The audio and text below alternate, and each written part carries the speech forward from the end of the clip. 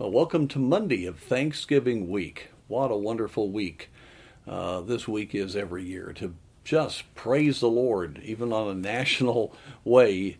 Even though it's been corrupted, Thanksgiving is a glorious holiday. And I want to encourage you all week long to be praising the Lord. And one thing we need to praise the Lord about is the fact that we have great and precious promises that Jesus Christ is going to overcome all that we see around us that is so discouraging. We are seeing more than we ever have, not only in our own country but internationally, how the fallen nature of man is able to be controlled by Satan. And we see the confederation of evil men to have evil purposes in many different ways, and it's just amazing to us as we see it, and we can see the strength of Satan. And sometimes we do feel very weak, and humanly we are. But you read Psalm 2, you realize he's going to have the victory, or the prophet Zechariah makes it very clear as they were going through so much there in Israel. He makes the great statement in verse 12 of chapter 6, "And speak unto him, saying, Thus speaketh the Lord of hosts, saying, Behold, the man whose name is the branch," speaking of Jesus the Messiah, "and he shall grow up out of his place, and he shall build the temple of the Lord. Even he shall build the temple of the Lord, and he shall bear the glory, and he shall sit and rule upon his throne, and he shall be a priest upon his throne, and the council of peace shall be between them both."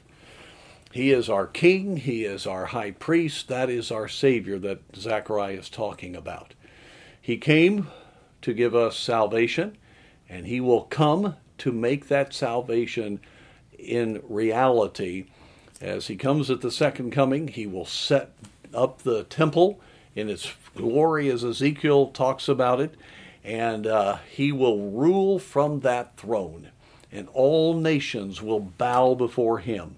And the millennium will start with only those who have been redeemed. Obviously, people will be born, and then they'll have the opportunity to either trust him or reject him at the end of the millennium.